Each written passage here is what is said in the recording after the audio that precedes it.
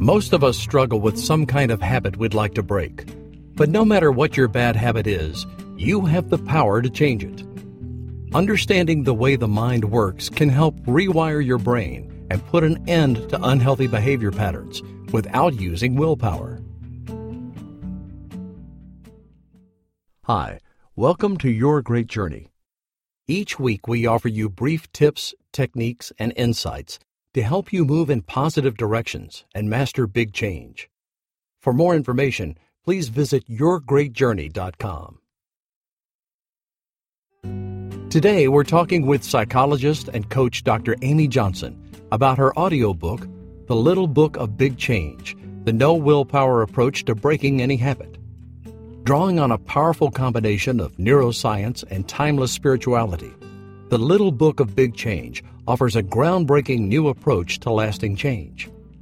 Your habits and addictions are the result of simple brain wiring that can easily be reversed. By learning to stop bad habits at the source, you can take charge of your habits and addictions for good. In today's conversation, Amy shares her story with breaking bad habits. She also talks about her new audiobook and shares a few tips that will help you stop bad habits in their tracks. The Little Book of Big Change is published by Wetware Media and can be purchased from any major online audiobook retailer. If you'd like more information, please visit wetwaremedia.com. That's WETWAREMEDIA.com. My name is Amy Johnson, and I've been a coach and a psychologist for many years. I found myself in the middle of a binge eating habit that felt completely out of control for me. So I was really stuck in this habit, knowing everything I know about psychology and spirituality and self-help and even helping other people through very similar things. I was just really kind of in a corner myself. I could not see how to see around this and get out of it. So I was in and out of this habit for the better part of 8 years. And I came across an understanding first about how the brain works. And it really quickly just kind of said, our brain gets into habits. Our brain puts out these signals for, do my habit. And we don't have to listen to that. There's something bigger in us that gets to veto that, basically, that decides whether we give in or we don't give in. I had a huge insight from that because I was feeling, a lot of people caught up in habits and addictions I was feeling like I had to do that. And then I kind of went on to study a bigger, broader spiritual understanding that I'll share more about. And it really just filled out this picture for me. And I essentially walked away from this 8-year habit really quickly and quite easily. And so that inspired me. I started teaching these ideas to my clients, and I wrote the book, The Little Book of Big Change, really about that understanding. So the spiritual side of this, what I initially heard was really just about the physical brain. And then as I started to look more into, okay, what's true of all of our human experience? If it works this way, if my brain can have a habit and send out these really painful, really uncomfortable urges at times to just go eat, it feels like life or death. And it's the same. Anyone who's had any habit or addiction knows, whether it's for shopping or gambling or drinking or anything, even like jealousy, even anxiety, we get so caught up in our experience. So our brain does that. And I really saw how the physical brain is just wired to do that. It's just a machine and it's just doing what it thinks is best. And then in the bigger sense, I started to see from my spiritual teachings, wow, all of our human experience, it all comes through a brain. Every thought, every feeling, every memory, every sensation, even physical sensations. And if my lower brain can tell me, go eat, but I don't have to listen, well, then any thought I have, any feeling I have, it can be there. It can be brought to life and feel so real. But before long, it's also going to change. There's just such a natural flow to all of human life that we feel stuff, it's brought to life, and then it changes. There's a backdrop behind that of health and peace. It's almost like we get bounced back to our true nature when we're not so caught up in what's in our heads. And so that filled out the picture for me.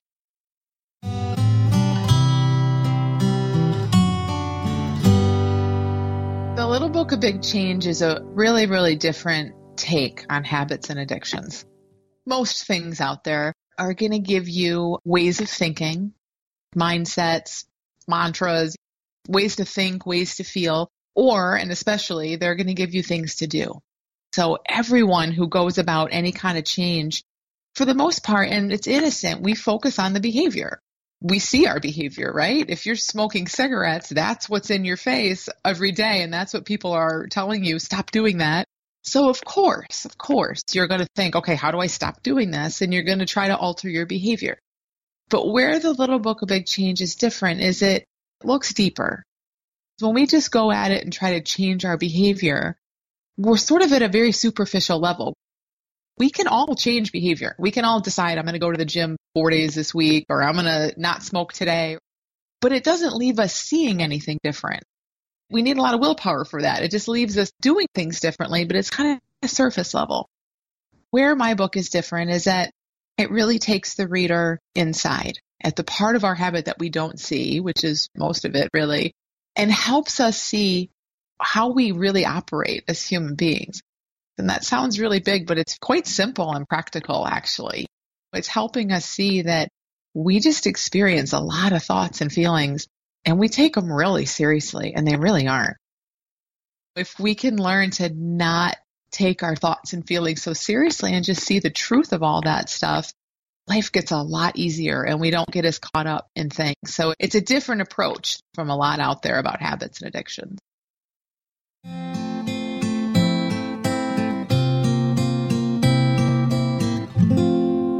The pitfall of willpower, there are a few, but one is that it's an exhaustible resource.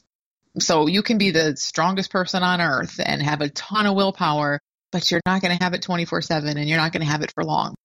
And the irony is the time when we need willpower the most is when we kind of have the least of it, So if I'm in the middle of some urge to binge eat and all I can think about is just eating a bunch of ice cream, for example, I don't have a lot of willpower because my energy is being used up focused on ice cream. We are resilient and peaceful, and we know how to live. We know how to be habit-free. And then we experience lots of thought that says, no, you don't. What are you going to do? You really want this. Our thoughts just confuse us. But where our natural habit-free self is, it's in there. It's beneath all that thought.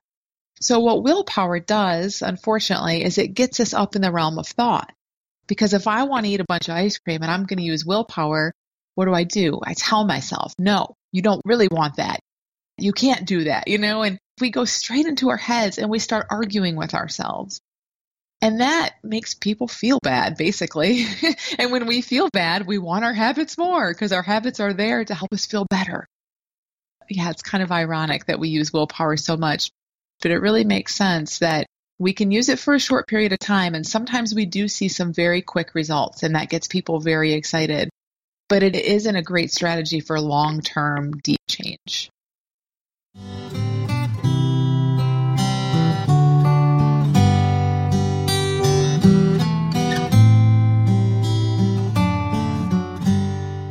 So easy when we've been doing something for a long time and feel really lost and really caught up in it to make that part of our identity.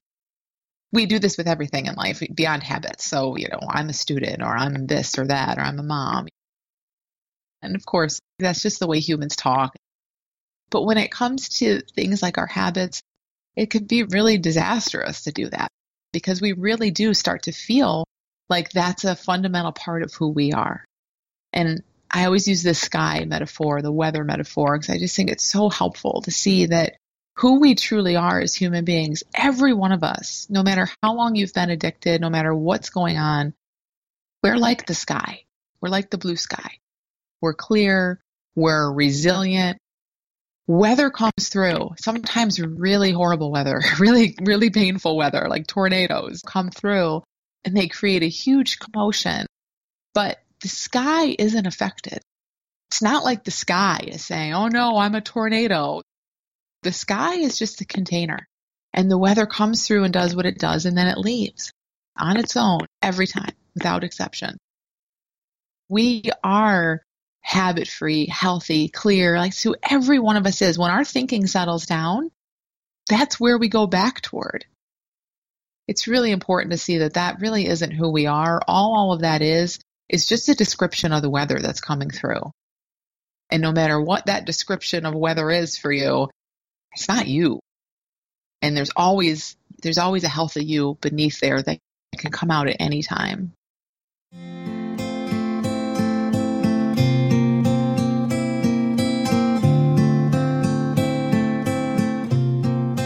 We all have lots of habits. Some are really disastrous or potentially dangerous, and unhealthy, and others aren't so much. But I think it's interesting and important to see that as human beings with brains, we are creatures of habit. Our brain is in the habit of telling our heart to beat all the time, which is a really good habit. So we like habits. Habits themselves are not the problem. It's just that when we face times in life when we're caught up in the weather, we're caught up in our own thinking, and we're feeling really bad, and we do something to try to feel better, or we stumble upon something that makes us feel better, then our brain remembers that. It's a totally adaptive thing. Your brain is thinking, whoa, she or he felt awful, then they took a drink, or they went shopping, or they did this or that, and now they feel better. Let's remember that. It's so innocent, and it's helpful, really. But we misunderstand our experience, and then we start thinking, oh, I need this outside thing in order to feel better. When people start to see there's nothing outside that can make us feel anything, even the reason why a habit helps us feel good for a short period of time is that the thinking settles down. That's always what it is. Because we do feel good constantly. We just get distracted by our thoughts and feelings, and we don't realize it. So we have lots of emotions, obviously. I'm not saying everyone always knows they feel good, but the capacity for feeling good is in us always. It never goes away. It's just either we're feeling that because there's a clear channel and we're just without a lot on our mind, or our minds are really crowded and cluttered and we're feeling that. We're feeling our thinking rather than our true nature. Habits start in all kinds of ways, but essentially it's always just a way that we're looking to feel better, and then we misunderstand our experience, so it starts to take root from there.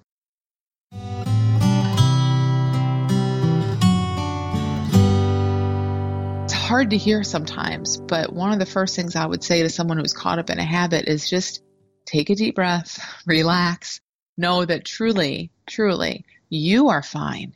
You are habit-free, and you have everything you need, information-wise, strength-wise. You're just caught up in surface-level thinking and feelings that feel super, super real. They do to everybody. That's just how our experience feels. But the more you see, okay, all my thoughts and feelings and cravings and urges and all of this stuff, it's like weather passing through, and I don't have to give in to it all. It gets a lot easier. You don't need more information. You need to just let your mind settle down, and that insight and the common sense really is within you.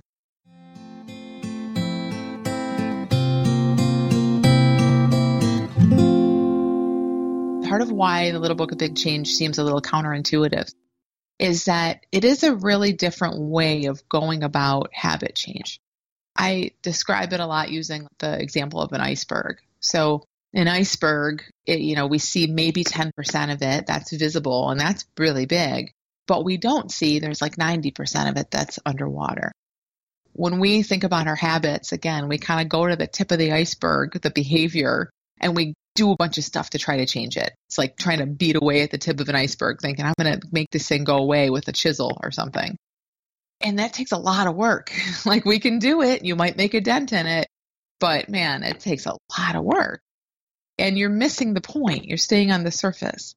So this understanding helps people change really from the inside out. When we see that we're habit-free, and the only time our habit's there is when our thinking is all jacked up, and we can just let our thinking settle down, it starts to shift things from the inside out. And it doesn't take massive action. You have a sea change, like you see life differently. So for me, I started to see I still had some urges to binge eat after I learned all this, but I started to see, oh, I'm feeling all kinds of stuff, but I know about this. This is temporary. This settles down on its own. I don't want to act on this. I just saw it differently because I had some real insight. So that's one of the ways that it's really different and really counterintuitive. Thanks for listening to this conversation with Dr. Amy Johnson about her audiobook, The Little Book of Big Change, the No Willpower Approach to Breaking Any Habit. You can purchase the audiobook from any major online audiobook retailer. If you'd like more information, please visit wetwaremedia.com. That's WETWAREMEDIA.com. Please be sure to subscribe to the show so you don't miss an episode. And if you like the show, please rate it and review it. Thanks for listening.